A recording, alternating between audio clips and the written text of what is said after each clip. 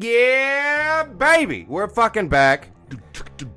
Yeah, we're fucking back. Like, fuck it. Like, all right.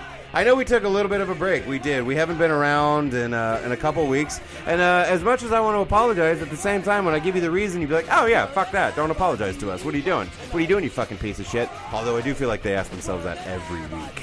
Like, every episode, I feel like they're just kind of like, what are you doing? Like, what are you... But, so, I did want to go ahead and explain myself a little bit, just because you do deserve that. I enjoy you guys listening and everything. So, essentially what happened was, I had what is called mental health issues. I mean, I could have recorded. Don't get me wrong. I could have come in and just kind of, like, pushed through and powered through. But... this show is all about the honesty side of things, the fun side of things. I don't want to come in and fucking, do the whole cubicle 9 to 5 Monday through Friday. Get the fuck out of here. That's the whole point of doing the podcast is to just be honest and just fucking, and I just feel like I would be faking it. You know what I mean? I'd be faking enthusiasm about your shows or anything like that. So, fuck around. I'm not trying to do that. Like those nights when David Letterman clearly didn't give a shit. Oh, didn't yeah. want to be there. Those nights that he was like, he tried to touch an intern and she said no. Those nights. But I did want to go ahead and make sure that you all knew that I didn't forget about you. I still love every fucking one of you. I really appreciate you guys still listening. I got messages, actually, quite a few of them that were just kind of like, hey, so no episode this week, huh? And I'm like, nah, I'm bordering on suicidal, so I'm just going to go ahead and hang out at home. And But, like, I had employment issues. I had mental health issues. Obviously, my relationship and my home are strong, so that wasn't an issue or anything like that. But it was just, as anyone out there with mental health issues will tell you, you don't get to choose when this shit happens. So your brain just wakes up that morning and it's like, hey, fuck you. Danger. But I decided that what we were going to do is when we came back, I was going to have a guest that was going to make up for that and someone who would understand mental health issues as well. Mr. Lucas DeWoody. How you doing, brother? Hi. Recovered from one last night myself. Yeah, right, dude. And that's the thing is that it's like you can't even determine how long they're going to be. No. You're just kind of like, oh, so fuck me today. Okay, cool. Yeah, sometimes I woke up with like crippling back pain yesterday from a myriad of reasons, but like literally on a good day, my left leg is either numb. It's numb on a good day. On a bad day, it's on fire from my hip all the way down to my thigh. God damn! Like from an accident or just like joints, scoliosis, years of lifting heavy, stupid shit I shouldn't be lifting. Well, yeah, because so that which brings us to hold on. Which brings us to, so you are the owner, operator, founder, CEO, whatever you want to call it, of Flip City Pinball. Is that right? Yes. And just to clarify for people that are listening and don't know you, it's not that you just like pinball. You were bordering on obsessed with pinball. It's essentially a religion at this point. How many pinball machines do you think you own right now? As of Saturday afternoon, it will be 41. Jesus H. fuck. That's a stupid number. Ask me how many I own. None! Don't be me. No, like, and so if anyone out there, if you go downtown Tulsa to the Max Retro Pub, all of those pinball machines are yours, right? Mm-hmm. No, not all of them. The three at the far end are house games. Okay, gotcha. And, I was trying to remember because I remember there was a few that weren't. The two NBA Fast Breaks and Jurassic Park are house games. The bar bought those, and the Iron Maiden belongs to a friend. Okay, fair enough. And so, but everything else, though, those are yours. Yes. And you go up to the bar regularly, actually, to do upkeep and all of that. I do what I'm capable of. I'm honestly not that good at it. And speaking of mental health, I used to be way better at it. Right. But then I had 2 mental breakdowns, and it's like kicking all the books off the shelf of your brain. It's on the floor. Sometimes you'll remember it. Sometimes you'll find it. Sometimes you don't. Yeah, that's... I always love, too, when I watch, like, biographies or anything of any kind of actors or musicians, and it's like, he had a breakdown. I'm like, just the one? I'm like, I had 4 last year, motherfucker. Like, pull it together. God, right. But, I mean, like, so when you were a kid, like, you got into pinball just because, I mean, we've talked about this before. There was, like, this one pinball that you got super into that led to this obsession, right? So, the story is the reason the tattoo is on my left thigh. I could not remember for the life of me what the first game I ever played was. Yeah. And the memory was foggy. I remember walking into an Aladdin's Well, that's because castle. we have fun as adults. Yes, we do. Yes, we do. I'm like, we drink, we smoke a shitload of weed, and play pinball. I don't know how people play pinball sober, honestly. I'm just kind of like, okay, this is great and all, but you know what would make it awesome? There's a journey to that, actually. Like when you start off playing just completely inebriated, it opens you up and lets all that intuitive stuff come back. Yeah. But then, because it's booze, you get about a 30-minute window, and it's right. You definitely got to try and find that sweet spot. And it's just an elephant slapping a basketball. Oh yeah, dude, I got the high score. I remember I was so stoked to tell you about it. I got a high score on, I think was it your Star Wars pinball? Mm-hmm. Which I have a Boba Fett tattoo, so which made it that much more. I was just like, Lucas. Like I was a little kid trying to tell my friend, I did this thing and it was awesome. Like it was. But that's so. I mean, tattoo on your left thigh. You couldn't remember. I couldn't remember what the first game I ever played was. I remember the memory. It was walking into an Aladdin's castle, the feeling. 1989. And they used to have this entire row of pinballs on the back wall with little stools underneath it for the kids. I walk back there and I pull the stool out and I climb up on the machine. And the memory, when I remember it, I'm tiny. Yeah. And it was shrouded for years. And then one night, 3 tabs of acid, it all came back. Yeah, there you go. It was like, and I fogged. On the Sometimes left, you don't want those memories to come back on the acid. And other times you're like, oh, that's fun. I got a bag of them back that night. Some of it was parental trauma. One of it was almost being kidnapped at a Kroger. Oh, Jesus. And then I remembered the pinball memory. And on the left was Gorgar, which, if you don't know, it is a pinball machine with a woman being sacrificed on an altar to a demon. That's awesome. Got pinball banned at Pizza Hut in the 80s.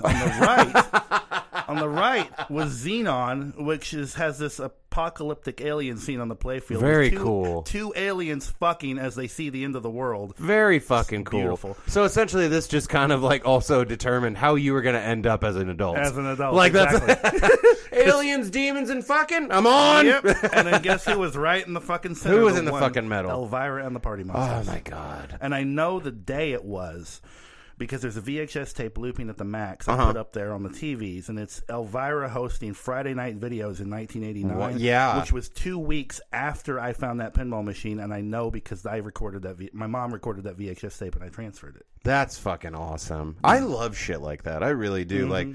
I mean, technology is definitely going to be the death of us, but for the time being, it's pretty cool when shit like that works out. Oh my god. But so since then, though, from the word go, it was just, you just were into pinball from there, not right? Really. You were, no, not really. Not really. Was it after the acid? So I grew up, there was a Data East Star Wars pinball at the laundromat near the house I grew up at. And I learned pinball on that machine. Okay. And actually wound up buying the exact same machine 20 years later. That's fucking great. One. Yeah. But I learned on that, and I started to understand it as a kid, and then the sheer physics of it, what you're going for and shit like that. Because a lot of people who don't play pinball a lot don't realize there is a strategy to pinball. It's not just, okay, it's down to the bottom, hit it again. Mm-hmm. It's real-time geometry. I couldn't do math to save my life, but I can literally see the patterns in my mind of where the ball's going to go. That's called anxiety. Yeah.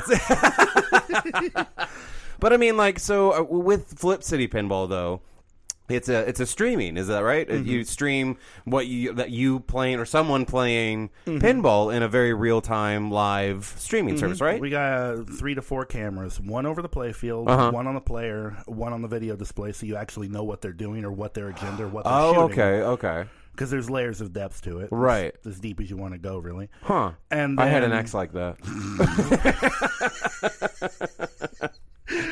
How would you describe your ex? Cavernous. That was.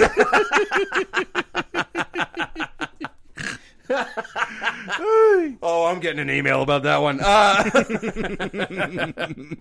But so how often are you doing streams right now? So I'm starting off slow. Some people do it 5 days a week. We're doing a couple a week. Okay. Just because, we were just talking about mental health and making sure you don't get burnt out. Building up that grind and getting to where I can do it whenever I want. Absolutely. Just the intimidation factor of getting in front of a camera, because I've done podcasts before, but when you put that camera in front of you with the blinking red light, it's like.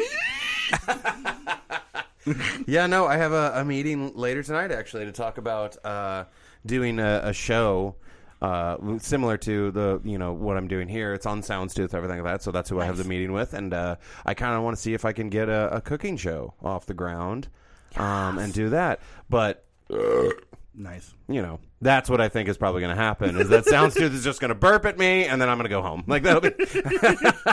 But I know exactly what you're saying, that it's like the podcast, I'm wearing like the tightest tank top I own and camo shorts and like and flip-flops. I can do that because it's a podcast. And I'm over here in a pair of Godzilla swim trunks. Yeah, right. Like, that's what I'm saying. And so, but if it's a video, you're like, ugh, now I'm really hesitant to put on any shirt I own. Oh God, they're looking at me. Look what I can do. But like, like I feel like it'll go great though. Like last night I recorded with old Joe My Side, actually. Nice. We are going to record this new podcast idea we have called The Healthy Dose of Hell, where we're going to talk about everything dark and, you know, all the good shit, you know, paranormal, serial killers. Oh, that sounds like my shit. All the shit. Oh yeah. Kidnappings is one we're really excited about getting into, just because it's kind of like we both have kids, and that's terrifying. And I mean, I don't know about you, but when I get a little scared, there's a part of my brain that's like, why do I like this? Like, no, my brain always goes back to those memories, like when I almost got kidnapped. It was at Books A Million. I was like 8 years old. Jesus Christ. And I was trying to read I'd have been 10 years old, because I was trying to read Sonic the Hedgehog comics. Oh, okay. And this dude keeps coming up being all creepy, trying to act like he's my uncle. I'm like, you're not my uncle. Who the fuck are you? And just, I was a rude little kid when my parents weren't looking. He's just like, hey, don't talk like that. I'm your uncle. I'm like, no, you're a fucking asshole. Go away. I'm not shaking your hand.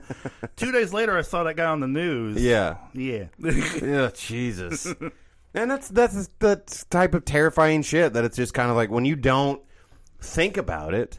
You know what I mean? Like we were talking about how on the first episode I was talking about how, like, if you're driving by a house, right, and you hear a noise coming from a basement and you recognize that noise as someone maybe screaming for help or something like that, that's because you have admitted to yourself the dark shit that's in this world, and now you can be of service to that person. Whereas these fuckers that just like don't want to admit dark shit exists, essentially, they'd hear that noise and be like, what was that? Must have been the wind. Anyway, pennies from heaven. Like, but like that's the thing, is that it's like the dark shit that happens in our life, I think, kind of prepares us. I mean, granted, for the other dark shit in life, but still. It's like, here's a warning, kid. Pay attention. And if you don't, guess what? You're not going to be at that Books A Million for very long. That'll be... No, you're going to wind up in the basement of some abandoned barn in the Panhandle. He's going to show you his panhandle. So, and as far as the episode today, what we wanted to talk about was you want to do Star Trek Next Gen, right? Deep Space Nine. Deep Space Nine. Okay. That's what I was asking you before, dickhead. Like, so we're doing Next Generation, right? Yeah. No, Deep Space Nine. Fuck you. You waited till the cameras were like, the microphones. So Deep Space Nine. Star Trek. That show basically saved my soul as a kid. There you go. Star Trek fans are the weirdest conundrum, because my family, we did not get along. We did not agree on anything, hardly. Right. Especially after 9/11. Jesus. But it's like, oh, there's the racism. Hello. Yeah, right? It's like you're not hiding it anymore. Oh, my God. I've always said they use children as scapegoats. You know what I mean? That it's just kind of like, we have to think of the children. And I'm like, none of those fucking kids know what the hell's going on anyway. Like, what are you talking about? We all just watched thousands of people die, and we're like, okay, this is going to come up later. But it's like, I grew up in the Baptist cult because we didn't right. know. My mom was a fairly lonely person who was terrible at making friends. And when she did make friends, she usually made bad ones. And I was in a religious school because they were trying to put me on the meds. And that's a dark story, because everybody in half of my third grade class wound up dead because they were just put on Ritalin when they didn't need it. They were just ADHD little spazzy kids. And then they take them off as adults, and they all went straight to meth. Oh, yeah. Meth, fucking crack, whatever. Like, and I read this study that was kind of like, we need to stop blaming the kids that we put on Ritalin and start blaming the parents that didn't want to take care of the kids and just put them on meds. You know what I mean? Like, and then they wondered why all of us turned out with like a little bit of substance problems. You know what I mean? Like, come on, motherfuckers. Like, what are you talking about? But instead of pack of cigarettes a day, you know, whiskey at night, smack your wife around, we smoke some weed, you know what I mean? Like, we fucking, you know, we fuck around with a few people. I don't like, remember names very well, but I'll remember your face. Yeah, I got your face. Anyway, you want to hit this or not? But I mean, like, with Star Trek especially, you were talking about the fans and everything. Yeah, there is definitely, like, it's exactly like we both know Star Wars fans. Like, I'm a huge Star Wars fan, but I'm not that guy. Yeah. Everyone knows what guy I'm talking about. The guy that's like, well, actually, fuck You, dude. With his little trilby and his giant suspenders walking around. God, I worked in nerd conventions for 12 years. Yeah. So many of those guys will just these giant walrus guys with their little trilby will walk up, put their foot in front of you and be like, "Excuse me, my lady, you need to talk to me." And I'm like, "No, she doesn't. No, she doesn't. Where's my hug?" Like, yeah. I fucking hate those guys. God, they make me ill. How about you earn a hug, you fucking piece of shit? Like that's my favorite thing is that like I'm actually on the opposite end of that spectrum where like I have people that will come up to me and just hug me at bars and stuff and I'm like, "Oh, I did not ask for that." Like that's okay, but you know what? You're lucky I'm a man. Like that's all I'm saying. So many people do that. And I'm like, usually 99% of the time I'm cool, but you'll get that one person who's just like, okay, my energy tank's going down really quick. The Colin Robinson of Friends, you know, from What We Do in the Shadows. He's an energy vampire, man. Oh, I have a list, and it's not a pretty one. Well, and so Deep Space Nine came out before Next Generation or after? Okay. It came out 1 year from the end of Next Generation's run, so 93. How many variations of Star Trek are there? I know there's the original series, the animated series, the Hanna-Barbera one from the late 70s, 80s. Okay, yeah. Which looks terrible, but is actually good TV. The Next Generation, Deep Space Nine, Voyager, Enterprise, and this is where it starts to get foggy because I went on a long sabbatical. There's the... Well, and then there's the new one that came out on CBS. Yeah, the new one is Picard? No, there was one right before Picard. Okay. And I forget its name because I hated it. We're going to get an email about that. And it was because they promised one show and gave another, and then I was like, all right, cool. I'm going to watch it later when I got off my high horse. I still didn't like it. I mean, sometimes you were just right in the first place. You know what I mean? Like, I don't like this, but I'll come back. I'll give it a shot. And then you try it again. You're like, nope, I was right. Yeah. Nope, hate it. Yep. Picard, though, that was In good Living shit. Color. Hated it. But, like, I've heard Picard's really good. I've heard... I didn't really hear anything about the one before Picard, actually. So I don't think you're the only one that thought that. Its name is flying out of my head right now, but it was like the big CBS. Hold on, I'll wiki it. But but like as far as like so, what are the biggest differences? I know the captains change, right? Mm-hmm. But it's still the Enterprise, right? Not really. Not really. Okay. So the original series and Next Generation both had an Enterprise, Enterprise, and then the Enterprise D. So 4 generations of ships later. Discovery.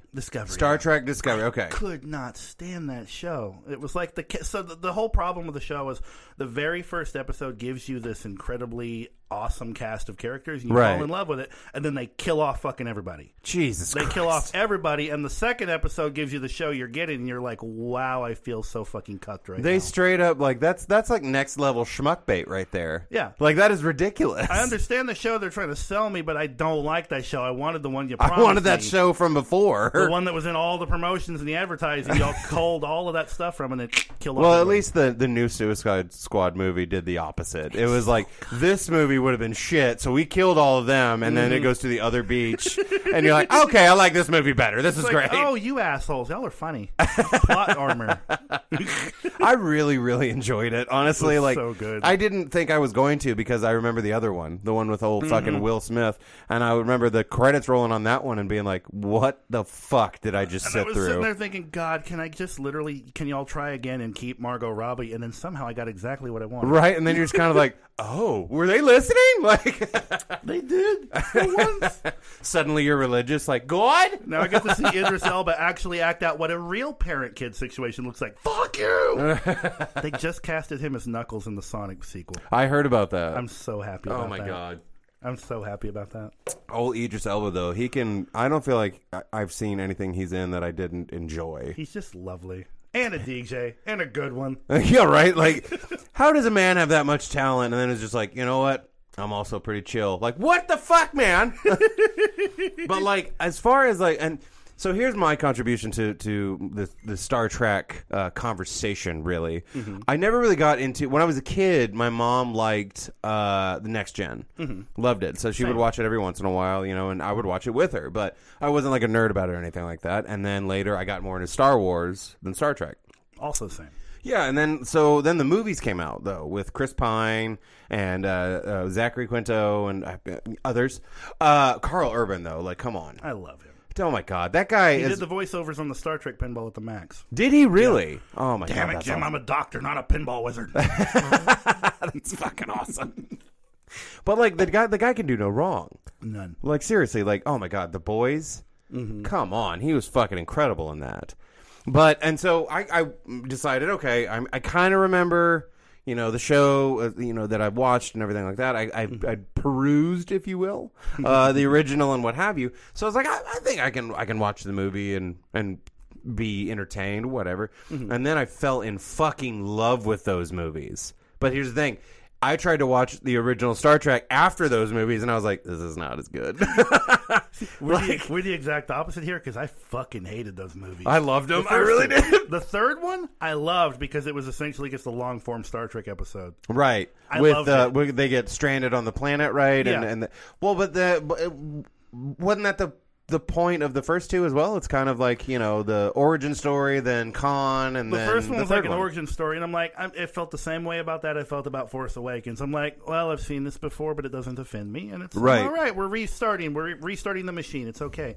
And then the second one comes along with every J.J. Abrams project ever, and he just sticks his dick in it without consent. My God, The Last Jedi. What the fuck? I hate that movie. The Force Awakens, you're watching it, and I swear to God, after all those years of nothing really that new as far as like a movie, like shows, offshoots, comics, books, Clone Wars, whatever. Great shit. Oh, great fucking but shit. We were in a void. I'm still watching, Bad Batch just ended. My God, so fucking good.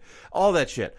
But Star Wars movie, like episode fucking 7. All right, cool. I'm like, and back on the train. Here we go. I was so fucking scared though, because I'm sitting there walking in, going, "Oh my God, Jar Jar's going to be in this. I don't know how, but Jar Jar's going to be in this piece of shit." But you got JJ. And yes, what was it? There was someone that was like, "Look here, JJ, you fuck this up, and you will be Jar Jar Adams or Jar Jar Abrams forever." And then it happened. And, no, The Force Awakens, I don't think he fucked up at all. I thought it was fucking great. Movie. But then the second one, like you said, he just was just He's okay. So the first one went good, cool. Now I'm going to pull my entire dick out and just fuck this up completely. Did exactly. I remember when he got the job, me and Sis were like, "You're going to hire the guy that came up with the ending of Lost. He's the worst closer in Hollywood." He comes up with great shit, and then he fucks it up because he can't close it out. He can't write an ending to save his life. But he pawns it off on someone else who somehow comes up with something worse. Jesus Christ. Rian Johnson. That last one though, you like that was the worst part to me. Everyone was like, "What'd you think? What'd you think of the second one?" Right? Like I was like, what I think of the second one is going to be determined by how the third one comes out. So suffice to say, I hate the second one. The second one's garbage, but at least it commits. And it's like, all right, you're going this direction. The third movie But it was so fucking long. Yeah. It was unnecessary, dude. And I'm sorry, man. Don't fucking... The whole reason Darth Vader was such a fucking badass was because he was a bad motherfucker all the way up until the end. You know what I mean? Like played by a classical horror actor. Right? Like, come the fuck on. When he walks on that set, and he puts his fingers up on his belt loop, it's like, yep, I'm daddy. Fuck with me. Hello, yes, Space Daddy here. But like then, like with the new ones, of course, he had to do. JJ did the whole fucking Kylo Ren. Oh, I'm bad. No, I'm not. Yeah, I'm bad again. No, I'm not. God, I hate him so much. It was like, dude, fucking no. That's not what you killed your dad. You're a bad person. Like, come on. Jesus. Woo. Well, and also though, it's like I did hear a theory that Han hit the button on the lightsaber and killed himself. Yeah, that would have honestly been a decent theory, and it would have been fucked up, but it would have been interesting. But it would have been interesting, and I think, honestly, I watched Force Awakens again, just to, whenever I heard that theory, and it does kind of track. Like, he's like, Kylo tells him, like, I know what I have to do, I don't think I have the strength to do it, and that's whenever you see Han's hands kind of, like, go to the hilt and all that shit, and I'm just kind of like, you know what? I think that's what happened. And if that's the case, Han is that much of a fucking badass. And you know I could what I mean? go with that because Han, the whole point up to that moment is Han's life. He's the fuck up you thought he was. Yep. But he's an honest fuck up. Yeah. Who's what was it? He was like, have I ever not delivered? Yeah, twice. And then he just stops and he just kind of goes, what was the second time? Tell like the Kanji Club. And I never made a deal with those freaks. And my dog /wife /life partner is going to bail me out again. Right. Again. And I love that, like, the whole time, anytime someone said something about, like, he's a swindler or anything. Chewie's just behind him nodding like, yep, but hey, it's a living. Like that's he suddenly turns into like a bird from the Flintstones. It's a living. Like but like that's the thing is that like I got more into Star Wars, you know, and nerd culture dictates you apparently can't be into both. I didn't know that. I never understood that ideology. They just need something to hate. They need a rival football team. Yeah, like well, it's the same. Although thing. I do love the insult of Star Wars nerds to Star Trek nerds of calling them Spock suckers. That's a really fun one. I haven't heard that in 20 years. But like with Star Trek though, I feel like Star Wars nerds, yeah, they're pretty intense. They are, and they have all this little innate knowledge of stupid little things of like, actually, with this vehicle, it runs on this particular fuel. It's like, why do you know that? But the Star Trek nerds are their own level. Like, Star Trek nerds are beyond nerdier than Star Wars nerds, and like, I will die on that hill. No, you're right, and it's a completely different breed of nerdy. It's like, if you want to get into the nerd versus geek, which I don't even think those archetypes exist anymore. Yeah. But I went, so my family, we didn't agree on anything, but we went to Trek Expo every year. Okay. And that's when I started to learn the psychology of this. You meet Star Trek fans, and they're the weirdest people. They're a conundrum. There's a level of cognitive dissonance there. And I don't mean all of them, but you meet the cool ones, and you can have a discussion about everybody else. Yeah. But so many of them love this show about the future, this show about, you know, a so-called ascended future where humanity's figured out their shit, but not really. We just learned how to mask it differently. Right. There's still racism. There's still horrifying sociological politics and all that. But we've also got spaceships. And we're space colonizers off to drag our bullshit to other I think societies. one of my favorite things I ever saw, though, was that it was on a sci-fi like feed or something like, you know, the what am I trying to say? Sci-fi when it's a lot of posts. Forum, there we go. But it was like... moderate several, don't do it. Yes, fuck that. I barely want to moderate my own fucking podcast. But like, the thing that it said was it was just kind of like, all you people out here getting pissed off because we don't have aliens and space discovery. Y'all can't even handle same species of a different color. How about you fucking calm down a little bit, motherfuckers? Like, Jesus Christ. That was what blew my mind when you walk into those Star Trek conventions.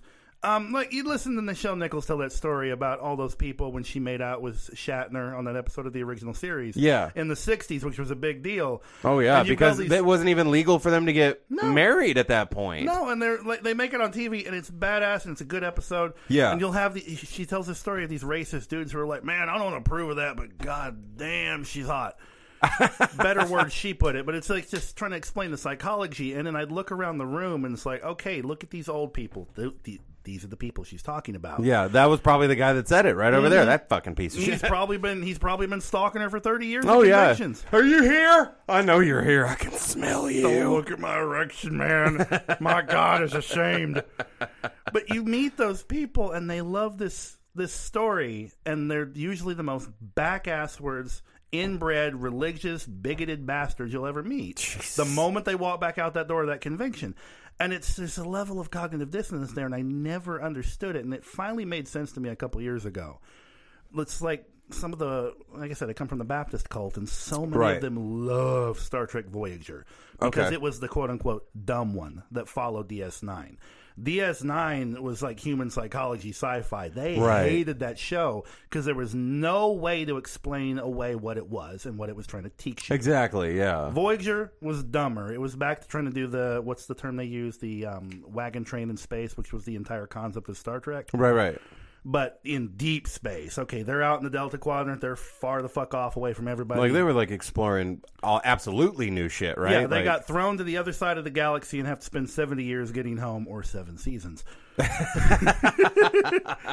But it's like, that show was more digestible to them. That's why they went back to it. DS9, there was no way to explain away what it was trying to teach you. It's got all these religious allegories to politicians and spiritual leaders trying to ascend to power, and then you look at your own reality, and it's the same thing. Yeah, and it's kind of giving you a heads up, like, hey, just so you know, yeah, this is fiction, but how about you look around? And that's when it finally made sense to me. They see science fiction as science is fiction. Yeah. There's no, this is based in grounded things and will probably spawn the next 30 years of technology. No, right. This is all horseshit, sci-fi bullshit that I can digest and then go worship my God. Right. And then it finally made sense. Kind of to escapism for religious people. Yeah. Yeah. Because they can't really do the whole secular fucking thing anymore. They get to access that part of themselves they're not allowed to touch. Right. In a protected little play space. I have never understood the idea of not letting someone access parts of their own mind. You know what I mean? Yeah. Like, dude, it's the ultimate form of control. Yeah, the whole point of Healthy Dose of Hell is us talking about the dark side of things, because I just remember having religious parents and everything like that, and like punk rock, metal, like those album covers, horror movies. When you'd go to Blockbuster or something, they'd go, all right, go look or whatever. Like my brother goes off and he'd look at like video games or whatever or whatever he was looking at. I'd go to the horror section because the fun part was you could like look at that case, you know what I mean, all that art, and then at the back you'd read the description, and you could almost like, okay, I can't watch this movie. I know they're not going to let me take this home, but I can kind of like try and play it out in my head as to what's going to happen. Oh, that's fun. Anyway, next movie. And you couldn't do it that way. That's the whole reason I fell in love with 80s pinball back glasses. You look at that wall of artwork and it's what's my favorite one? Centaur. There's a pinball machine called Centaur, and it's pure black and white. The entire machine has 3 colors, black, white, and red, and variations of them. Jesus. And it's just this post-apocalyptic punk rock future where everything's dead. It's basically Mad Max right before Mad Max was a thing. Okay, yeah. And it's so cool, and you look at that, and it's just, they weren't trying to, that's why people who played pinball were so cool. Yeah. Because it was grounded in reality, it was real, it was gritty. Well, yeah, because there's not a whole lot of escapism involved in pinball, really. Like, you're wrapping your mind, like you were saying, you're wrapping your mind around the geometry of just kind of like, all right, I have to hit the left over here in order to get more points. I have to do the right over here. There is that level of escapism. I mean, it's a game, and you have to focus. It's a batting cage mounted in front of a roller coaster entombed in a coffin box. That's metal as fuck. But like, I remember when I was a kid, there was this, and I was a gamer too. Yeah. At this point, an ex-gamer, and I remember, because that culture is its own kind of toxic. But you're right. But I remember this article I read in Rolling Stone, I think, and it's Slash talking about a quote from Duffy's book about why pinball players get laid and gamers don't. A story which was true then, and in most cases is true now. And he was trying to, and I read that and immediately took offense because I like my Super Smash Brothers. Now I read it and I'm like, I understand you. It's because if you're good at pinball, then you start off just reactionary playing, and that's how everybody starts. And then it eventually becomes intuitive playing because your real-time geometry feeds into your intuition, which then starts to grow and develop, and now you're literally about 2 or 3 seconds ahead of the ball. As long as you stay in that meditative state, you stay present and you stay grounded in the moment, you'll stand at that machine as long as you goddamn want. And that's why people who are intuitively good at that tend to be good in bed too, because they're present. And everything about video games teaches us to not be present. Well, to an extent. Yeah, that is to an extent, for sure. Like, because I think, too, it depends on the game as well. Yes. Like we were talking about, gamers really are. That is another toxic-ass, subculture and everything like that. Because I view myself as a gamer just because I have to have my console. I have to play. Like, if I'm having a really bad mental health day, like, I will look at my partner and be like, hey, babe, I got to go play my game. And every time she's like, okay. She knows exactly what that means. Like, she knows that it's not anything personal or anything like that. It's just a way to switch your brain off and just stimming. It's basically stimming. Well, and the reason that I say we were talking about the toxic part of things is because my game is I play Call of Duty. I play Halo. I love shooters. And the reason being is because it keeps me exactly in that respect of pinball, that I am grounded because I have to think like, okay, it's online. So, I mean, like, I have to be ahead of what's about to happen. I can't be reactionary or I'm going to die. Yeah. I have to be ahead of it. And there's so many different ways of doing that that you have to stay ahead of the game. And so that's why, like, but like playing like you're Super Smash Brothers or anything like that. But even that, you're playing against people. Yeah. So, like, there is a real exchange. Yeah, but you're playing against a little metal ball. I mean, that's... It's like when you're... So the way I describe it is like in my head when I was playing Street Fighter. My opponents just have more balls. That's all. when I was playing games as a kid, I was often playing by myself. And if you're playing by yourself, it's you against the machine, but it's you against code. Right. You're playing against a computer. It's basically you trying to figure out the pattern. Mm-hmm. And once you do, then it's just kind of like, okay, let me guess. Jump, jump, hit, jump, jump. Cool, boss is done. Street Fighter is basically high-speed coordinated battle chess. Yeah. There's only so many moves in the bag. It's like pro wrestling, but it's a fighting game. You're playing against each other. Well, and they even upped that, like the new Mortal Kombats and everything. Like those are fucking. I mean, you can button smash if you want to, but in reality, that's pretty complicated, honestly. Like trying to get like certain specific moves done. Everything. I remember, you had the D-pad back in the day. That was easier to do any kind of like coding or anything. Whereas now you have a joystick, and it's like you're off by a half degree, and it's not going to count it. You know what I mean? Like it's gonna be like, nope. No shadow kick for you. You're going to get a fireball to the crotch now. Like, you're bringing back the memories of the Mortal Kombat mall riot when I was a kid. Fucking shit, I got that on videotape. It was the mall I grew up near. They bought 20 Mortal Kombat machines. 20 because of the demand was just that high. Jesus. And then literally a gang war broke out in the arcade. 3 people got killed. The place shut down for a week. It was all over the news. Jesus Christ. Just like, wow. No, and see, that's what we're talking about, though. The gaming world has all this shit. Oh, and what I was talking about earlier, what people are like, well, why are you bringing up Call of Duty and everything, and why are you saying that that's toxic? So everyone that I know that they're like, I'm a huge gamer, huge gamer. They refuse to play those games because they're like, those aren't video games. Those are like simulators. I'm like, what? you fucking what now? Like, that's the dumbest shit I've ever heard. Like, you're not a real gamer. You only play shooters. I'm like, it is a video game, and I play a lot of it. The entire genesis of video games was Atari games of shooting shit. Yeah. And it was the easiest way to do it, really. Like, you have Doom, you have, like, all these shooters that it was just kind of like, okay, all we have to do is just like, you don't even have to really move in most of those. It would move for you and shit like that. Whereas now it's like, dude, every button on my fucking controller does something. It's like operating a jetliner now. Oh yeah, now it's like, okay. Well, not only that, then you have your loadouts and everything like that. So you have to customize, like, okay, I want my weapon to be able to fire long range. So that means I'm going to sacrifice short range game. Okay, I want to be able to fire from the hip better, but that means I'm going to have a longer time of pulling up my weapon to look through scope, shit like that. It's deeper than most RPGs were in the mid-90s. Oh, yeah, like, it's fucking crazy. But at the same time, I'm still going to get called a fucking half-ass because I'm playing a shooter. I'm like, this is some toxic shit, dude. Like, this is some fucking, like, gatekeeping bullshit. Yeah, and it's the same thing that happens in so many hobbies. It's people who have identified their entire personality with their hobby. Oh, yeah.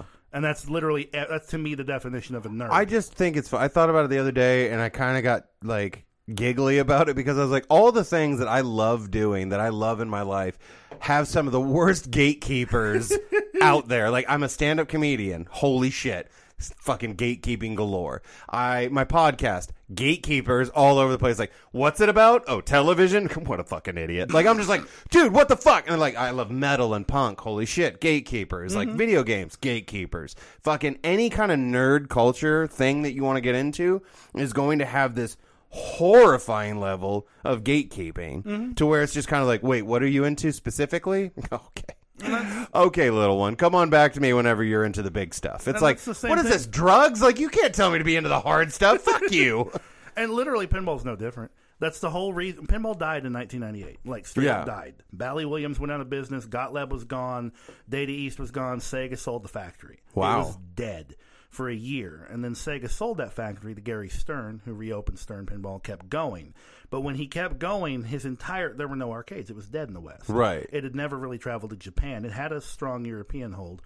But when he brought the factory back, their entire market was boomer dads buying shit for their garages. Oh, and if you look at the themes from that era, it's all stuff like World Poker Tour, Harley Davidson, so Playboy. A very niche group. Like, yeah, okay, it died out and got choked off, and then those guys started gatekeeping it for the next decade, and it almost died. So, like, there's about 2008, it was basically dead. Well, and that's the part that bums me out, is that it's like those gatekeepers don't even realize. You do realize you're killing the thing that you're wanting everyone to be into, but in reality, they don't. They don't want people to be into it. They want it to be their thing. They're like those narcissistic parents who are like, "Oh, my son doesn't want to be the thing I chose for him from birth. Well, I don't give a fuck about you. Yeah, it's, like, you get don't the enjoy fuck out of here, man." It's like, It's 2021. Why the fuck isn't there... What did your parents want you to be? A doctor and a lawyer. A doctor. I was going to go to ORU and probably kill myself before 03. Oh, yeah. You would. I cannot... There are certain people that I'm like, I cannot imagine if you had stayed on that path. You know what I mean? Like, I can't imagine a religious Lucas DeWoody. That just doesn't sit well with me. He existed. You wouldn't have liked him. But, I mean... That's the thing, though, is that it's like my parents essentially didn't want me to be anything. They just figured I was going to be a criminal, which I don't know how it's worse. Like, I would have preferred if they were like, hey, be a doctor. No, we don't want to. Like, that would have been way better. But instead, like, my parents were just kind of like, you can be anything you want to be, but also your brother's probably going to be a lawyer and get you out of jail. Like, that'll be... My mother genuinely thought forcing me to watch episodes of ER would make me want to be a doctor. Oh, my God. It's like, thanks for all of that blood trauma before my balls even dropped.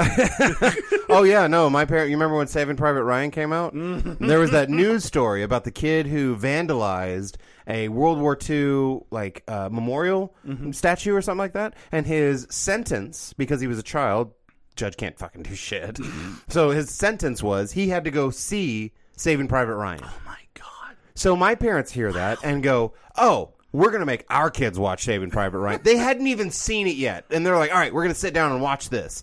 Dude, that is one of the goriest fucking movies of the time. Like, not like buckets of blood, cornstarch gory, like 80s horror. Real world like, trauma. Horrifying, like, medical, real things going on. And the whole time, my parents are so fucking stubborn that they're like, nope, this is still a good idea. We chose this. They will learn to respect veterans. And I'm sitting there, of course, watching and going, this is fucking awesome! I want to shoot weapons!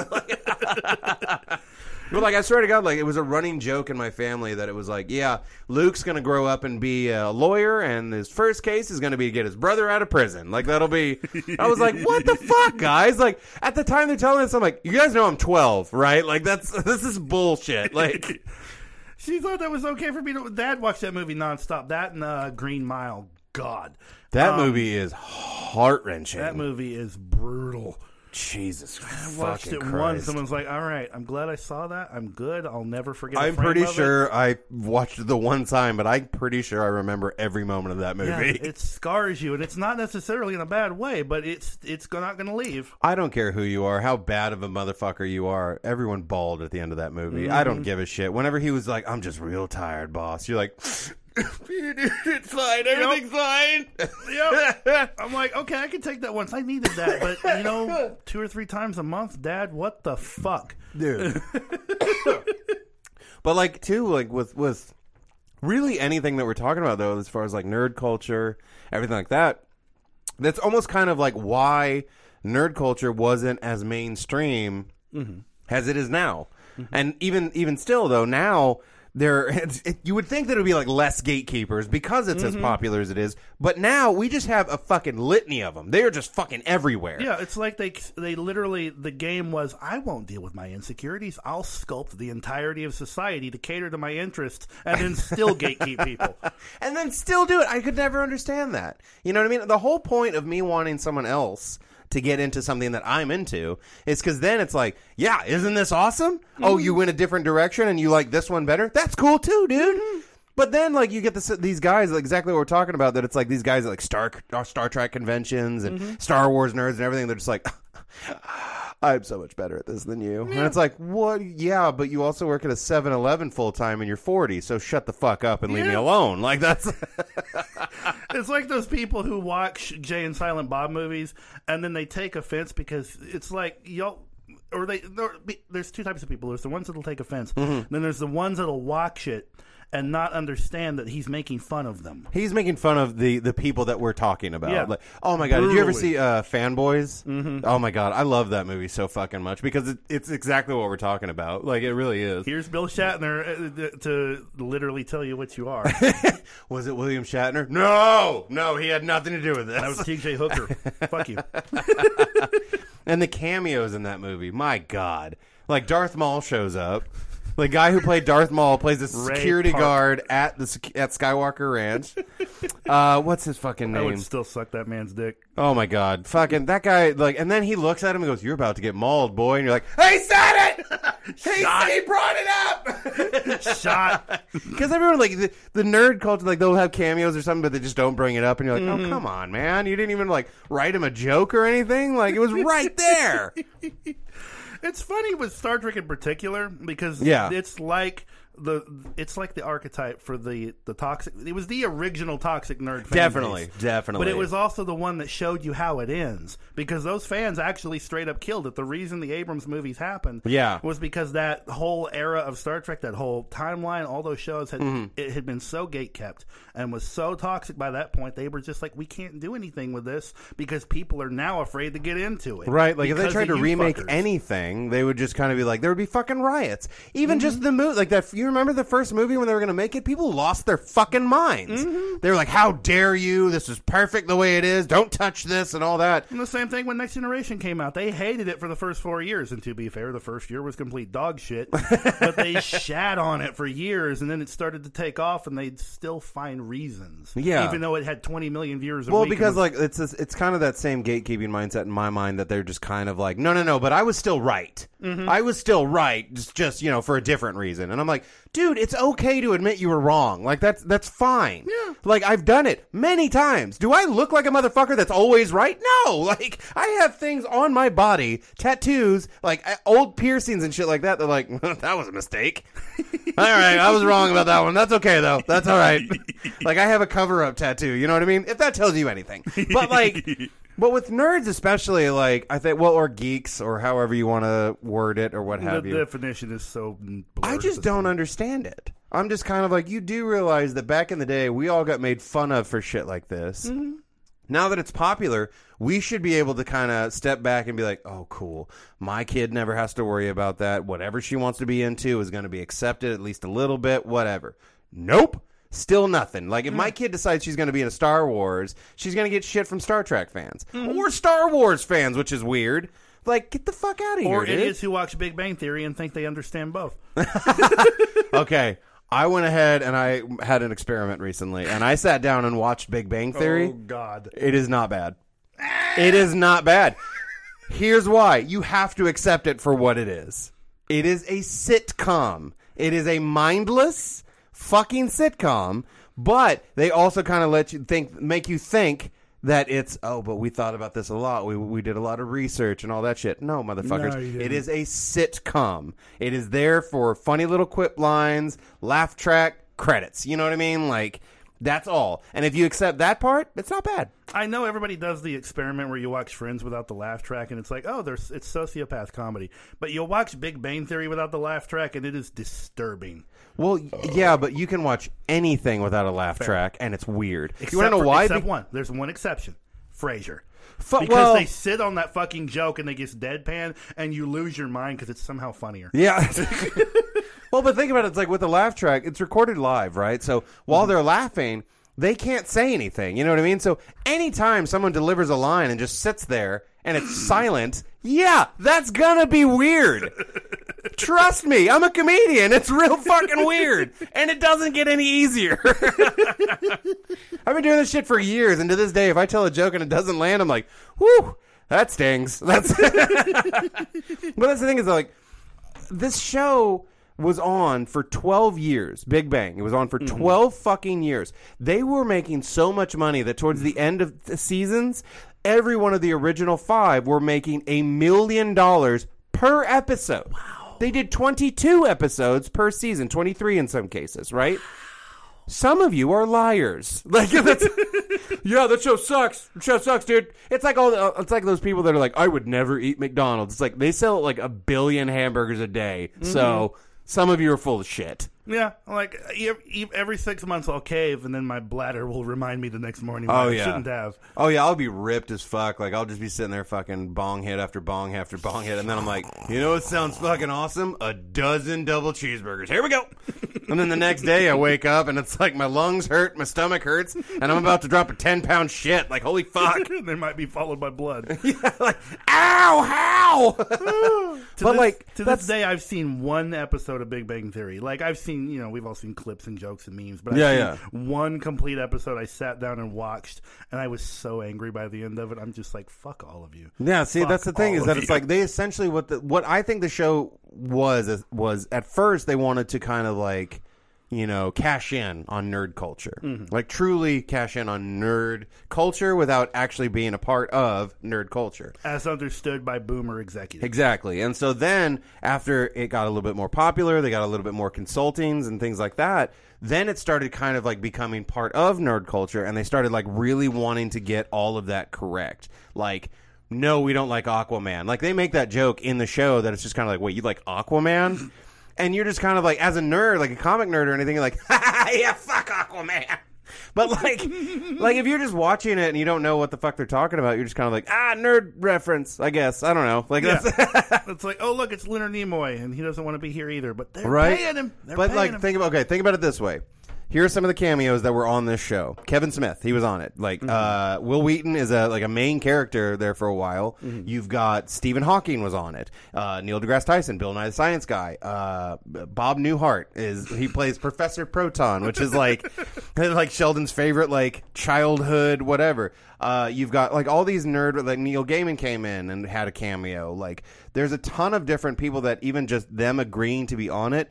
You kind of look at it and you're like, I don't know if this was a payday or if you're kind of like, this is pretty good, actually. This is like Brian Posehn, one of my favorite comedians ever, and he is 100% knowledgeable of nerd gatekeeping. Mm-hmm. Like, did I just get Sonicked? Like, that was like I hit my elbow and a coin fell. Like, if I hit it too hard. Anyway. But like Brian Posehn, that was his whole thing. Like, him, Patton Oswalt, Zach Galifianakis, the comedians of comedy, that it was comedy nerds. Like, they would go to like comic book conventions and all that. Like, if Patton Oswalt goes to Comic-Con, he has to wear a mask. Like, he can't walk in there. Brian Posehn is the same thing. If he walks into Comic-Con, he's going to get fucking bum rushed. You know what I mean? Mm-hmm. And so there's a part of me that, like, I wonder if it was just a paycheck. You know what I mean? Just kind of like, well, they wanted me to be on this, so I went ahead and did it.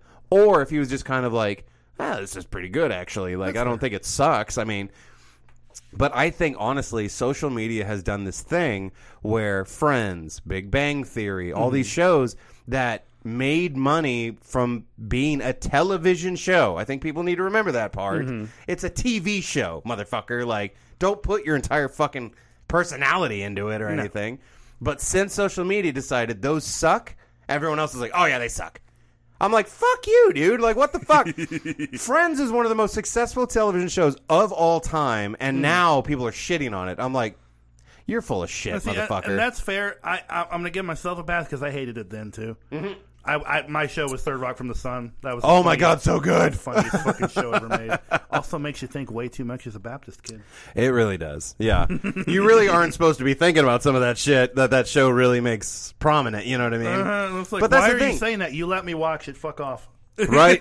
But really think about it, right? Okay. You love Third Rock from the Sun. Mm-hmm. I did too. I love that show. Watched probably every episode. One of my favorite things of all time, and I think you'll know exactly which one I'm talking about, is whenever French Stewart is walking down the aisle of a toy store and she's at the end and she's just kind of reading something and she puts her hands out right at the end, but he's going, I want this and this and this and this, and he's just walking down and then she just palms him right in the forehead.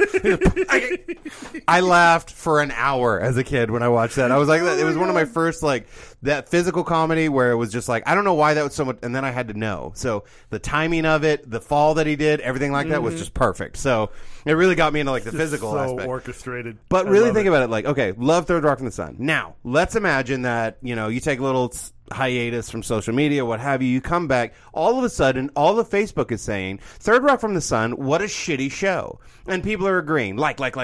And then people are even bringing it up in conversation. Oh, Third Rock from the Sun, you watch that piece of shit? It's like, what the fuck are you talking about? I love that show. Mm-hmm.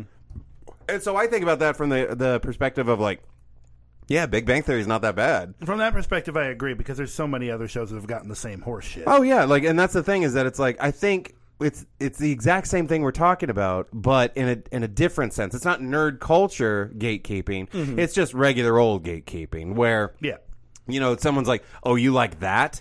Okay.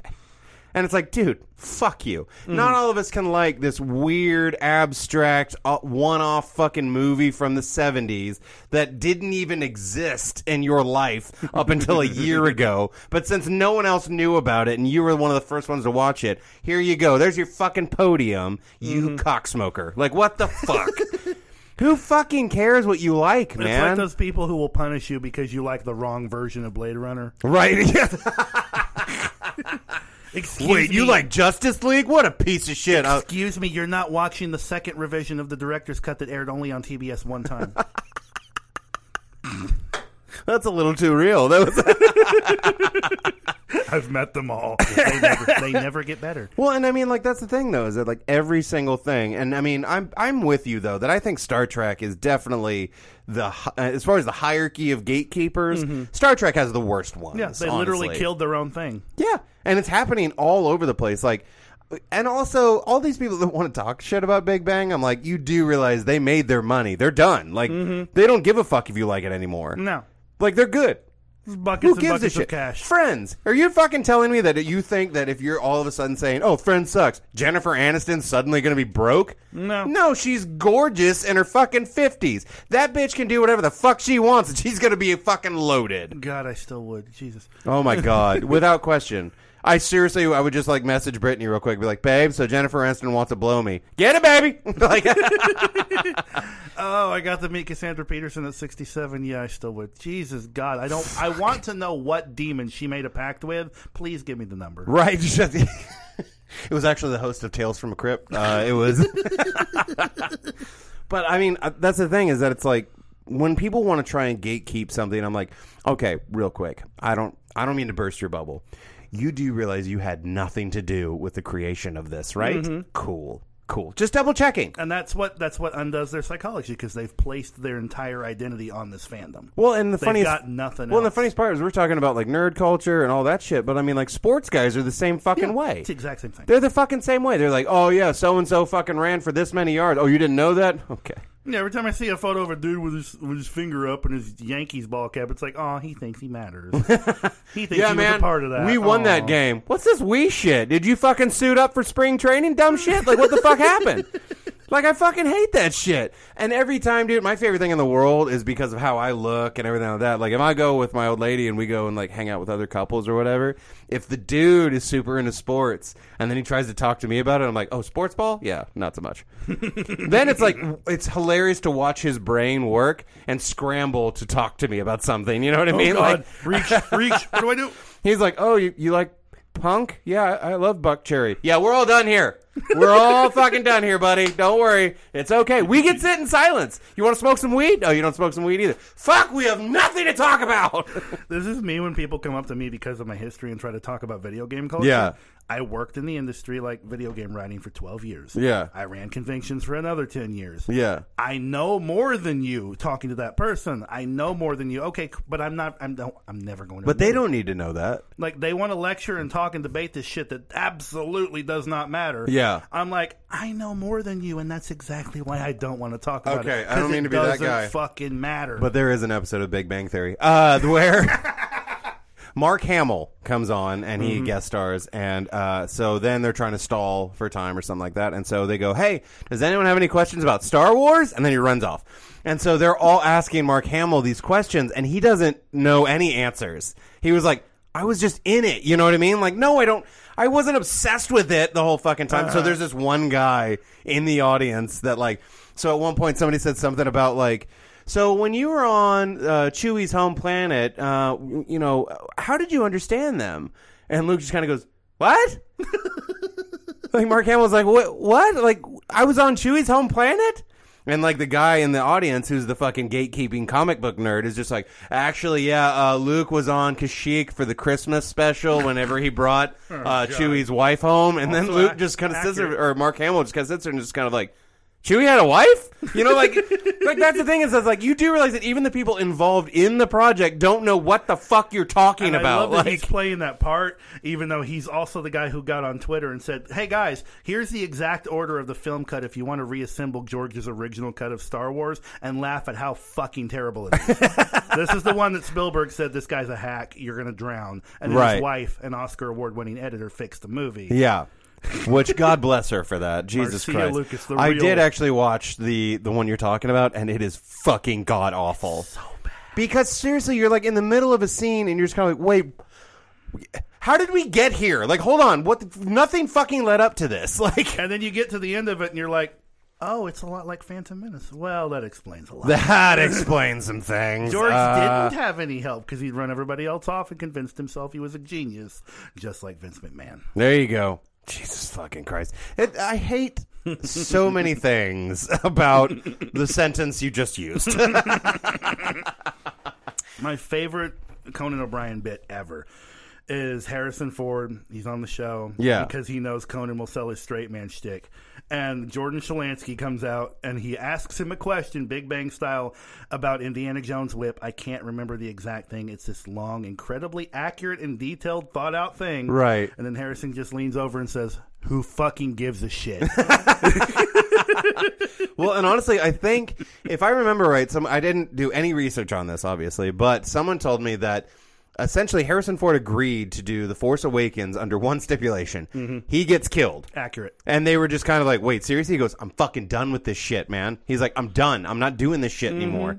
And they were just like, well, come on, man. Like, it's been 30 years. And he goes, yeah, 30 years for you fucking people was just, oh, we're going to make these other movies. 30 years of me getting emails and conversations with people of just like, so when you were Han Solo, did you, and it's just like, dude, I don't fucking know. I just said yes to a part, okay? Like, what the fuck are you talking about? He wanted to get killed off in Jedi, and George wouldn't do it. Yeah, he was like, no, you're a hero at the end. He goes, I don't want to be a fucking hero. I want to fucking sleep at night. Like, by then, he's like, this is going to follow me for 30 years, and the Weird Al songs are going to come true. And then it did. And then it fucking did. It fucking did. But with Star Trek, though, I think what's hilarious about the gatekeeping and them killing their own thing is that something kind of beautiful came of it, you know, with those movies. Because, like, the third one, yeah, you said you only like the third one, and I get that.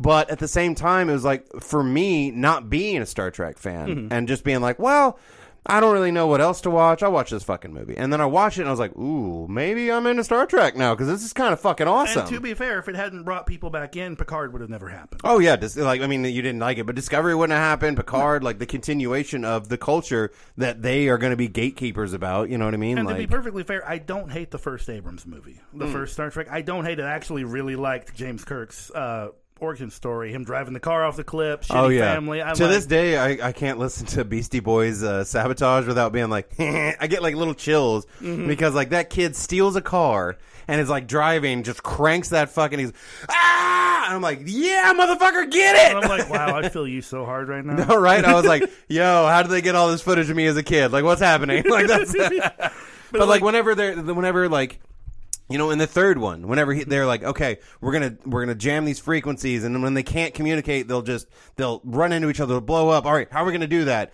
And she goes, all right, I'm gonna pick a screaming, shouting beat song, and she picks Sabotage. Well, as soon as that starts, it just zooms in on his face, and he goes, huh. Good choice. I just got chills thinking about that because it was just such a solid fucking scene. And they're pulling it from the classical selection. Yeah. Oh, what is this, classical music? Like whenever Simon Pegg is on the show with her and he's like, wow, this is very loud. And she's like, I like the beats and shouting. Simon Pegg wrote that movie, by the way. Oh, yeah. And I'm just Simon Pegg is a god among nerds. Yes, like he was in Force Awakens. He was the pawn guy. What is his fucking name? We're going to get an email. We're going to get a fucking email about this. I can't remember the character's name. But he's the fat guy that Rey was selling parts to on her planet. Yeah. That's Simon Pegg in costume. I did not know that. Then he was also in Star Trek. He had his own thing of the Cornetto series, which was fucking incredible, which was Shaun of the Dead, Hot Fuzz, and The World's End. Fan-fucking-tastic trilogy of movies.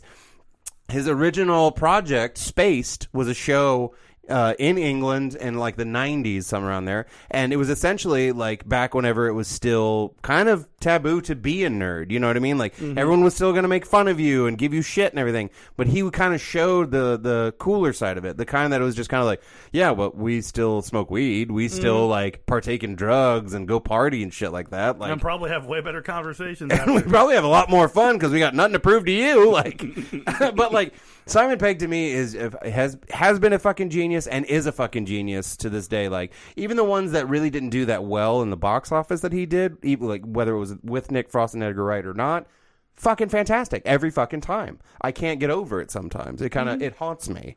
I'm just kind of like, all right, you're talking about earlier Elvira, what deal she made with the devil? I'm like, hey, Simon Pegg, what deal did you make with Rottenberry at some point to where you were a god among geeks? Like, but like with Star Trek especially, like we were saying, like the whole geek thing, that was kind of like the stereotype of geeks was, let me guess, you like Star Trek. Mm-hmm. Like that was the easiest one to make fun of, really. Yeah. So you can kind of get it almost that they would gatekeep a little bit and kind of be like, no, I took a lot of shit for this. Like, yeah, I can understand where the psychology came from. But at the same time, it's also like y'all are what, 70?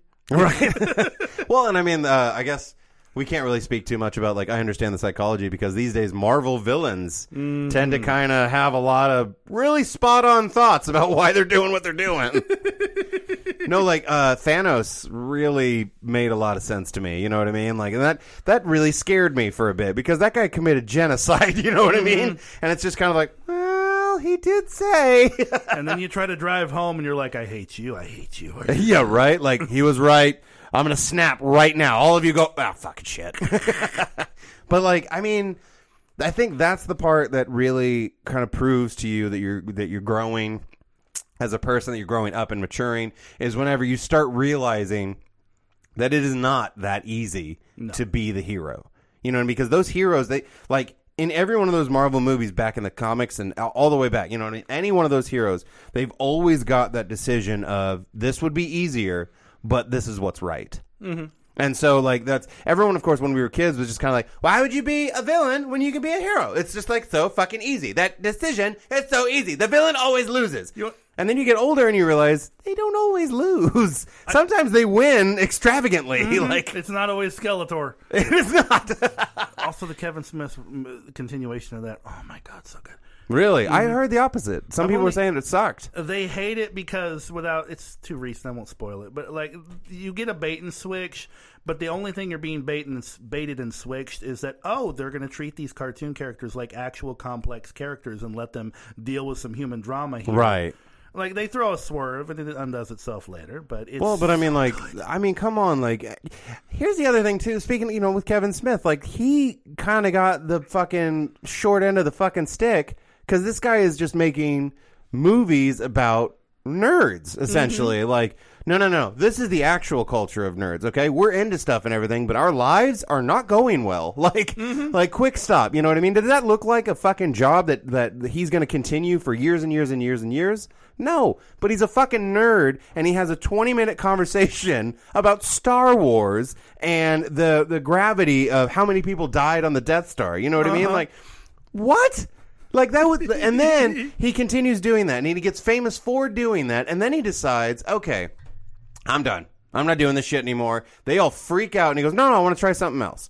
And they go, no, make one more. And then he makes Zack and Miri make a porno because he thinks, okay, well, the horizon has changed. Things are different now. So he essentially tries to make a Judd Apatow movie, but he's Kevin Smith. So everyone was just like, fuck you, fuck you, fuck you. And then he gets all this shit. And it's like, you're the motherfuckers that told him to do it. Yeah. Like, and then so now he's just like, fuck it. I'm going to make whatever I want to make and fuck all of you. And honestly, I have never respected the man more. Same. I'm just like, dude, fuck him. Fuck all those gatekeeping pieces of shit. That He-Man, that's a good story. It's he took something one-dimensional, did something great with it. Yeah. But also, it's finally got the magical boy transformation sequence. He goes full Sailor Moon. No, that's not what they're mad about. No one even mentioned that. I thought it's what it was. because nerds can be that one-dimensional. Oh, yeah. Toxic. No, I saw that and my heart was happy. It's like, cool, Sailor Moon, He-Man. He-Man's older. Finally, I feel like some healings happen there. There you go. But they're really just mad because they told a really good story, then they treat these like actual humans. Well, yeah, because I think there is a part of your psyche that just wants something not to change from your childhood, and I understand that. But at the same time, the fucking cartoon is still out there, dude. Like, if you really want to, go fucking watch that. Mm-hmm. But a continuation of a story is not supposed to stay the same. No, that's the whole point. Stories have ups, downs, middle parts. You can't keep the story going in a fucking plateau for decades and not expect people to lose interest. That's not a thing. And like He-Man was my first cartoon ever. Like Battle Cat was my first toy. So I'm looking at this and it's like, oh wow, y'all are really hating on this because it tried to assume that you're an adult now and can tell an adult story. How dare they assume that you're an adult, you piece of shit. Exactly. Like, goddamn. But that's the thing, like, that's exactly what we've been talking about this whole time, that it's just kind of like, listen, don't perpetuate your bullshit onto someone that worked hard. Like, they think that they made this in a day or something. Like, this has been years in some cases of grueling, like, meetings and pitches and all kinds of shit. Like, there are people that work their asses off to make these projects happen. You can at least give them the respect of not hating it before it comes out. Like, Jesus Christ, there are things that, like, they haven't even hit theaters or anything yet, and people are like, sucks, bro. This sucks. It's like, it hasn't come out yet. Fuck you! Like, yeah, it's hate watching culture. It's just like you're so negative inside, you've got to have a reason to hate it before you've even seen it. It's the Cruella movie. Oh my god, man! People were fucking hating on that from the word go. I'm like, dude, I think it's gonna be awesome. I still haven't seen it, by the way, but I've heard that I've heard all kinds of reviews to the point of like there were some that were just like, I am mad that I even pay $7 a month for Disney Plus because this is garbage. Like, it's just like, dude, simmer down, stop angry masturbating, and just kind of fucking hang out, have a breather, maybe an Aquafina, and you just, go fuck yourself. So the thing, though, is those people, I feel like, got in their heads that that's the only way that they're going to be interesting. You know what I mean? It's not cool to like everything. It's not cool. Like, nobody likes that guy. And I'm like, I like plenty of those people. Because why wouldn't I? They like everything, which means they probably like me. Like, that's it's so interesting because like so many of them want to be a critic, and like someone who's done that job. No, you don't. No, you fucking don't. Because it doesn't matter how you critique anything. Someone's going to hate you for it. Literally, someone somewhere is going to hate you. And as you do that job, you're reprogramming your psyche to criticize everything as you do it. So you're going to start instinctively looking at everything like that. And it takes so long to fucking beat that out of yourself. Well, and someone like not too long ago, so Shang-Chi just came out, Legend of the Ten Rings, Marvel movie, Marvel origin story. And it's an origin story of a character that not a lot of people even remember from the comics. So I'm like, oh, this is going to be great. I don't remember this guy. Like, I don't think I've read many of the comics about him or anything like that. So I'm like, all right, cool. I'm pretty fucking stoked. I'm going to go watch this movie. I get on Facebook the day it comes out, and there's a post from this guy that's just like, Shang-Chi sucks. It's one of the worst fucking Marvel movies ever made. I have no idea why they greenlit this. Very next post was, Shang-Chi is one of the greatest fucking movies ever made. Not just Marvel, but movies. Cinema, celebrate. And I was like, holy shit, welcome to America. Like, that is literally. Like, I was watching pro wrestling this week, AEW, because I can't watch WWE anymore. I hope it dies. Right. But and it might. But I was watching it, and CM Punk comes back, his first match in 7 years. And this is after 7 years of people chanting his name as a protest at every single show because of why he left. They stamped the creativity out of him. They stamped the passion out of him. Right, like he kind of got in some big shit for getting a microphone and being able to say whatever the fuck he wanted for a while, right? The whole point of pro wrestling, promos, speaking your mind, being yourself, the exploitation of human personality. Right. And they chant his name for 7 years. He comes back, has an amazing match. Immediately, people are like, fucking sellout, man. He came back. I'm like, oh my God, why are you here?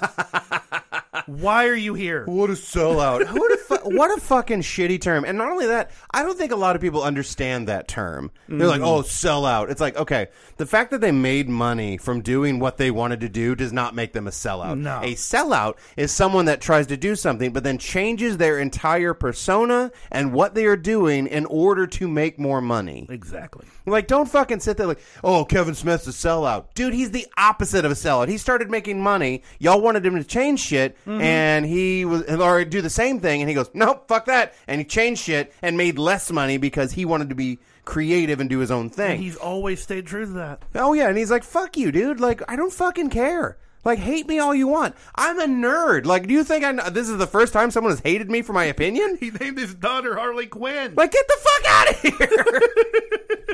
But that's the thing, is that it's like, there are things that suck. Sure. Like what we were talking about. First Suicide Squad movie. What a garbage fest that was.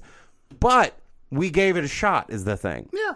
We saw it and then formed an opinion like you do. You're allowed to change your opinion after a certain point. You can't be that guy that's just kind of like, I'm right all the time. Because then you're not going to grow. No. You're never going to grow from that. Like, if you think you're right all the time, there's no growth. You were just going to be the same sad sack piece of shit that you were 10 fucking years ago. Like, I have friends that to this day, when I run into them, I'm like, hey, cool, see ya. I'm not trying to have a conversation with you because I know how this conversation is going to go. You're going to tell me all about how life sucks. Yeah, fuck that. Let's get wasted, which, I mean, that part, cool, let's do that. But, you know, like, dude, you picked that job. You know what I mean? The one that you're bitching and moaning about that it still sucks. Yeah, you're still there. You made that decision. Yeah, and it's a psychological element. Even if you don't believe in all the occult shit and the witchcraft shit, which I absolutely do, your words have power and you're programming your own reality when you're just constantly negative like that. And it's just going to keep continuing and continuing. Well, and like I said, they think that that makes them interesting, that makes them like, oh, well, if he hates everything, he must have some strong opinions, which means he knows what he's talking about. Motherfucker, no. He just said this sucks. That's not an opinion. No. Tell me why it sucked. Go ahead. You just rushed Limbaugh without the microphone. Yeah, it's just fucking, well, why did it suck? It just sucked. That's not a fucking reason. Yeah. I can tell you right now, the reason Suicide Squad sucked was because that story was edited like shit. Yep. It focused too much on Will Smith's wah, wah, wah. Yep. And even better, the dialogue in some cases was so god-awful. What are we, some kind of Suicide Squad? He said it. He said the thing. Take a shot. But, like, come on. Like, you guys hyped this fucking thing up. We thought we were going to see a whole new interpretation of the Joker from Jared Leto, all this different shit. But the problem was that it tried so hard to be Dark Knight Joker. Like, he tried so hard to be like, I'm eccentric and crazy. It's like, dude, you don't have to tell us. We saw Requiem. We're good.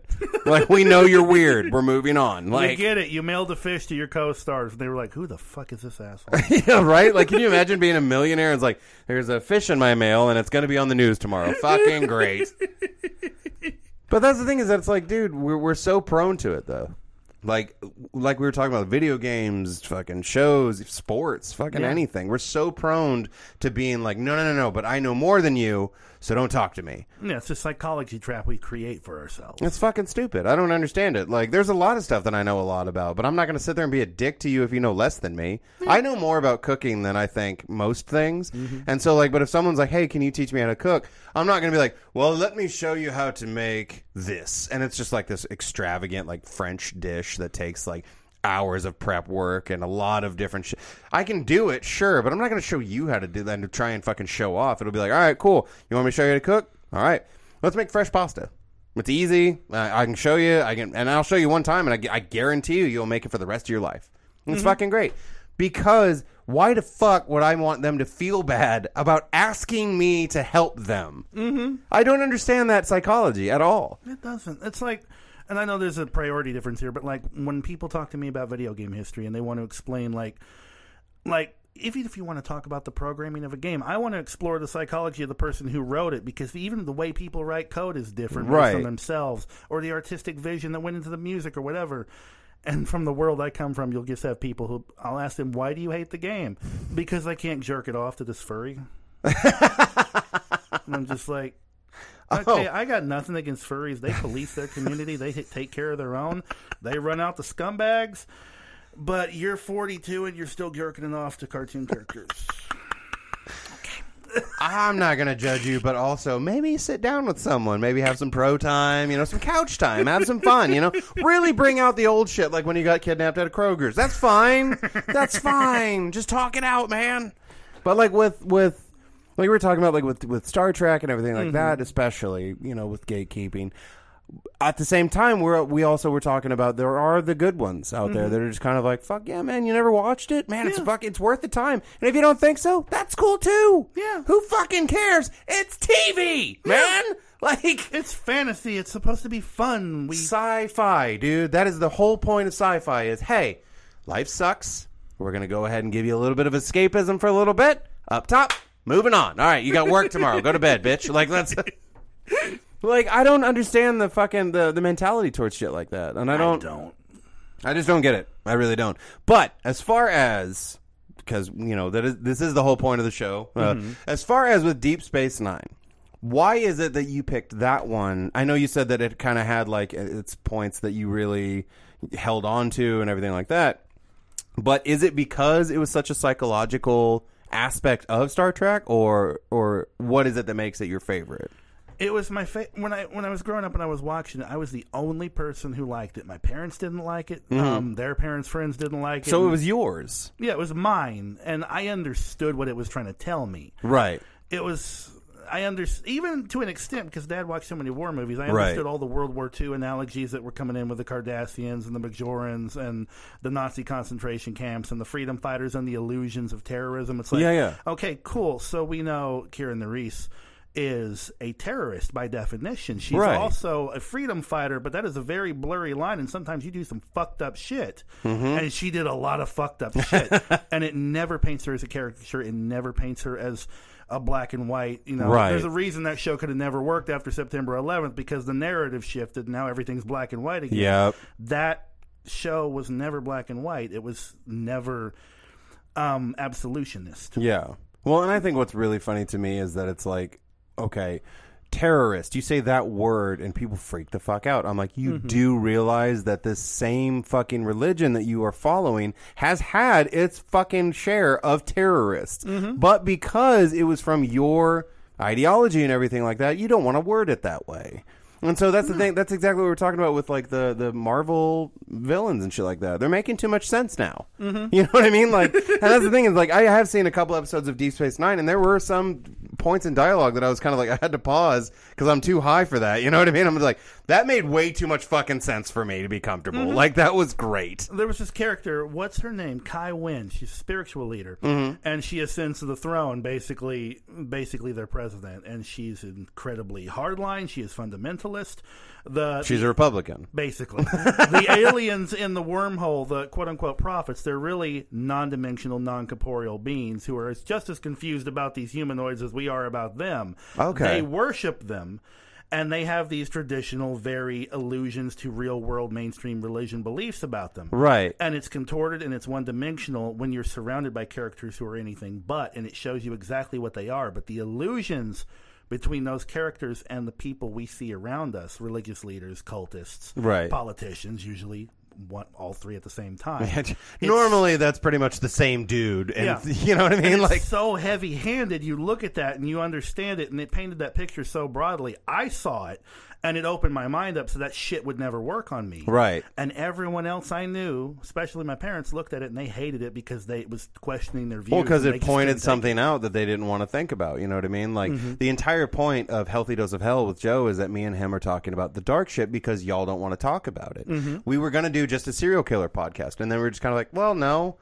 Let's do it right. Let's do something real. Let's make them think about it. Like, let's make them think about the fact that it doesn't matter what you bring up to us. There is a dark part to that. And I think the thing that you're really telling me here on Deep Space Nine is that it's like, it's kind of showing that mirror, that societal mirror. Yes. Like, yes, okay, we're going to paint this as a sci-fi show, but as soon as you start watching it, you're going to realize, no. We use this as a way to show you this is all happening around you. In a different way, obviously. Like, there's no black hole or anything around Earth. Oh, God, I hope. But, like, at the same time, it's kind of one of those things that it's like, I love when they can do that. Like, have you watched The Orville at all? Yes, not a lot. Fucking love that show. Enough to know that Seth MacFarlane understands Star Trek better than Paramount. Oh yeah, and not only that, like the way to describe it, the way that I described it, it is quintessential television sci-fi. Mm-hmm.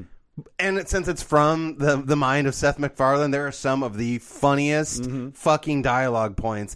It's incredible. Norm Macdonald plays a gelatinous alien character. That's the happiest thing I've ever heard. It's so fucking great, dude. It's genuinely one of my. It's kind of like, one of those things that exactly what you're talking about. It's like no one else has been watching that, so that's mine. You know what I mean? Like I watched The Orville, and I'm just kind of like, really wish I had someone to talk to about this. And I don't want to do it online because fuck, like we were just talking about, like you're going to bring up something, be like, that was really funny. And so we're like, you're a fucking idiot. Like, oh my God. Like, that's the thing is that like, I don't even want to get online with opinions anymore, It's but like, oh God, here comes real world Peter Griffin. Right. Well, and then like, so even in Orville, it goes through things like, time travel and things like that. So she makes a different decision, which leads to an entire like breakdown of the galactic hierarchy around them, like entire wars broke out simply because she chose not to go out with this guy again or something like that. Like even shit like that, like, you look at it and like, oh, that's a classic sci-fi archetype and things like that. But at the same time, it also kind of points out that it's like, you do realize that every little decision that you make affects tomorrow. So take your fucking decision seriously. You know what I mean? Like, and then even in the Orville, in the society of the Orville, they have synthesizers now. They can synthesize food. They can synthesize clothing, all that shit. So money, no longer a thing. Status is now why you work hard and things like that. But you don't have to worry about like, I'm not going to starve. And that kind of points out that it's like, you do realize that if that were to happen and synthesizers were a thing, only the rich would have them in our current culture. Like, pointing shit like that out makes people uncomfortable, but I think it should. Because you're pointing out that the future is always going to be somewhere between the Hunger Games and Mad Max. I love the optimism of the Orville and Star Trek and Star Wars and all that. They're just like, the worst thing that's happening is that there's a civil war going on. It's like, that is the exact reason I fell in love with Deep Space Nine. Yeah. Because Roddenberry died right at the beginning of its production, and his ethos was, humans don't have these conflicts anymore. We've risen above it. Bull fucking shit we have. DS9 was the first show to be like, no, these are still people. This is going to still happen. We're not going to do the scapegoat of, the white Aryan ascended humans are going to, be above this, and the Ferengis are going to be the dumb capitalists. No, you're all shit, and now you're all mingling on a space station where we're really going to get to know why you're shit. Well, and I love it. They'll be like, oh, well, no, we're talking about 100 years in the future. 100. So, I mean, by then we'll have it figured out. I'm like, I'm sorry. You know what it was 100 years ago? Something a little like more than 100 years ago was something called slavery. You remember it? Okay, cool. Because it has still fucking affected our sociological, like, we're not doing this. We're not doing this because I swear to God, then it's going to be a 3-hour long episode. Like that, we can't do this. But that's the thing is that it's like, it's great to have that optimism and hope because we need it. And I mean, that's what we're fighting for. If you don't have that hope, then what's the point? But if you don't ground that hope, it becomes propaganda. There you go. Fuck around, man. You know what? Let's go ahead and fucking wrap it up there because holy shit, that was a great fucking point. Well done, sir. Well done, sir. So, real quick though, we're going to do the final things. So, Flip City Pinball, where can they catch that? Twitch.tv/Flip City. Okay, and so you said about 2 times a week. For now, and then we're going to grow up from there, and we're streaming the Max, at Starlight, at Whittier, at my warehouse, wherever we wind up. There you go. Fuck yeah, dude. And then so, but as far as Deep Space Nine, I feel like I know your answer, but bingeable, yeah? Yes. Totally bingeable? There's a documentary you should look up on YouTube, too, called What We Left Behind. Okay. Because the legacy of DS9 has been shit on for so many years for all the reasons we've covered. Right. Its history is just rewritten to people, and they don't even know what it is because it's the black sheep of Paramount. It's the black sheep of Star Trek. Right. But it's also the single most interesting piece of sci-fi from that era you could watch. It does make total sense, though, that 2 black sheep sitting here would be talking about the black sheep of the Star Trek Enterprise. Well, that worked out really well, actually. That is the Enterprise. But like, even without watching the show, watch that documentary because it's produced by their lead writer and all the cast were involved, and it gives the most heartfelt explanation of what that show tried to accomplish. They even criticize themselves for the things they could have pushed and gotten away with and didn't, which is not a lot. Like, that show had, Jesus, one of the most high-profile lesbian makeout scenes of the 90s. Oh, that's fantastic. Two of them, actually. Well, good one for them. One of them a little more fetishy, one of them just honest and real. Okay, see, yeah, that was going to be my next question. It was kind of like, okay, are we talking like the movie Wild Things, or it's just this fucking porno scene? The first one's like a real human moment, and it's beautiful, and my mom lost her shit, and I was like, oh, how quaint and beautiful. And then the second one is in the mirror universe, where it's all the cartoon evil versions just making it. I was like, yeah, y'all are going to go have an orgy on a Klingon battle cruiser later. Okay, so you sold me on this show. I mean, you had before then, but this really was the last. Okay, cool. I'll go watch that. But like, so sub question 2: do you have to have seen the original Star Trek in order to understand Deep Space Nine? Or okay, not at all. Is that streaming on anything? Yes, it's floating around. I can't remember what. Okay, but it is streaming somewhere. Mm-hmm. Okay, cool. And then, so I mean, I guess final question: did you have fun? Yes. This is the most fun I've had in front of a microphone in a long fucking time. Well, yeah, dude. When, like I said, so we'll wait a little while, like give it some time, and then we'll have you on again, and maybe we'll do like, like you want to do something wrestling related or anything like that, or fuck it, we'll do another Star Trek. I don't give a shit. Like, it's your fucking call. I think that's the part that I need to reiterate to a lot of people because I get messages about it and everything. I don't decide what show we talk about because I keep getting messages that it's like, y'all should talk about this show, and I'm like, I'll relay that to the next guest, I guess. I don't really, but like the guest comes on and y'all choose what it is, and I get messages from guests actually that are just kind of like, this is really cool that you just let me pick what I wanted to talk about. I was like, that's the whole point of the fucking show, dude. Wonderful. I fucking love it, man. I'm like, why would I want you to come on here and talk about something you're not wanting to talk about? You know what I mean? Like, fuck around, dude. Who gives a shit? But Lucas DeWoody, dude, absolute fucking pleasure to have you on. Fabulous. Yay! So check out Flip City Pinball on Twitch. Like he said, he records at the Max, the Starlight, the Whittier, all of these bars that we frequent, and we hope you do too, because I swear to God, those are some of the best bars, not just in Tulsa, but that I've been to. And I've been to a lot. Same. And so please go check out these. We've had Lynn Robertson on. We are in talks. I don't want to jinx anything. We are in talks with getting Majda onto the show and talking about the Max and working at arcades and things like that. And she's been there for over 10 years now. And so, like, you know, she has all the stories. I would take a bullet for all of those people you listed. Abso-fucking-lutely. Fucking heartbeat. I wouldn't even think about it, really. Nope. Because, like, Lynn Robertson especially is just one of those, like, over-the-top loving people that it's just kind of like, when she asks, are you okay? She actually means, are you okay? And Majda's the same way, you know what I mean? Like, they're kind of one of those people that it's like, once you're in their wheelhouse, that's it. Like, you are fucking family then.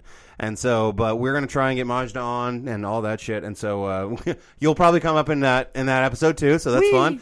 But yeah, check out Flip City Pinball. And of course, as always, if you want to email the podcast, it is bingepodcast918@gmail.com. If you want to tell us, hey, you're doing a good job, or hey, go fuck yourself, that's cool too. I don't give a shit. Freedom of speech. But also, I reserve the right to send an email back of my business. So, did I tell you about the fuck you email? It's come up on the show a couple times. I don't know if maybe we're getting new listeners or anything like that, but essentially I got an email in the Binge podcast, and the subject line was, fuck you. And so, of course, I opened it, and then in the body, the only thing it said, fuck you. I go, ow, he got me twice! But, as always, I love every one of you, and there's nothing you can do about it, okay? We'll see you next week, guys. And I will be here next week, because my brain is better now. Wee. Love you guys.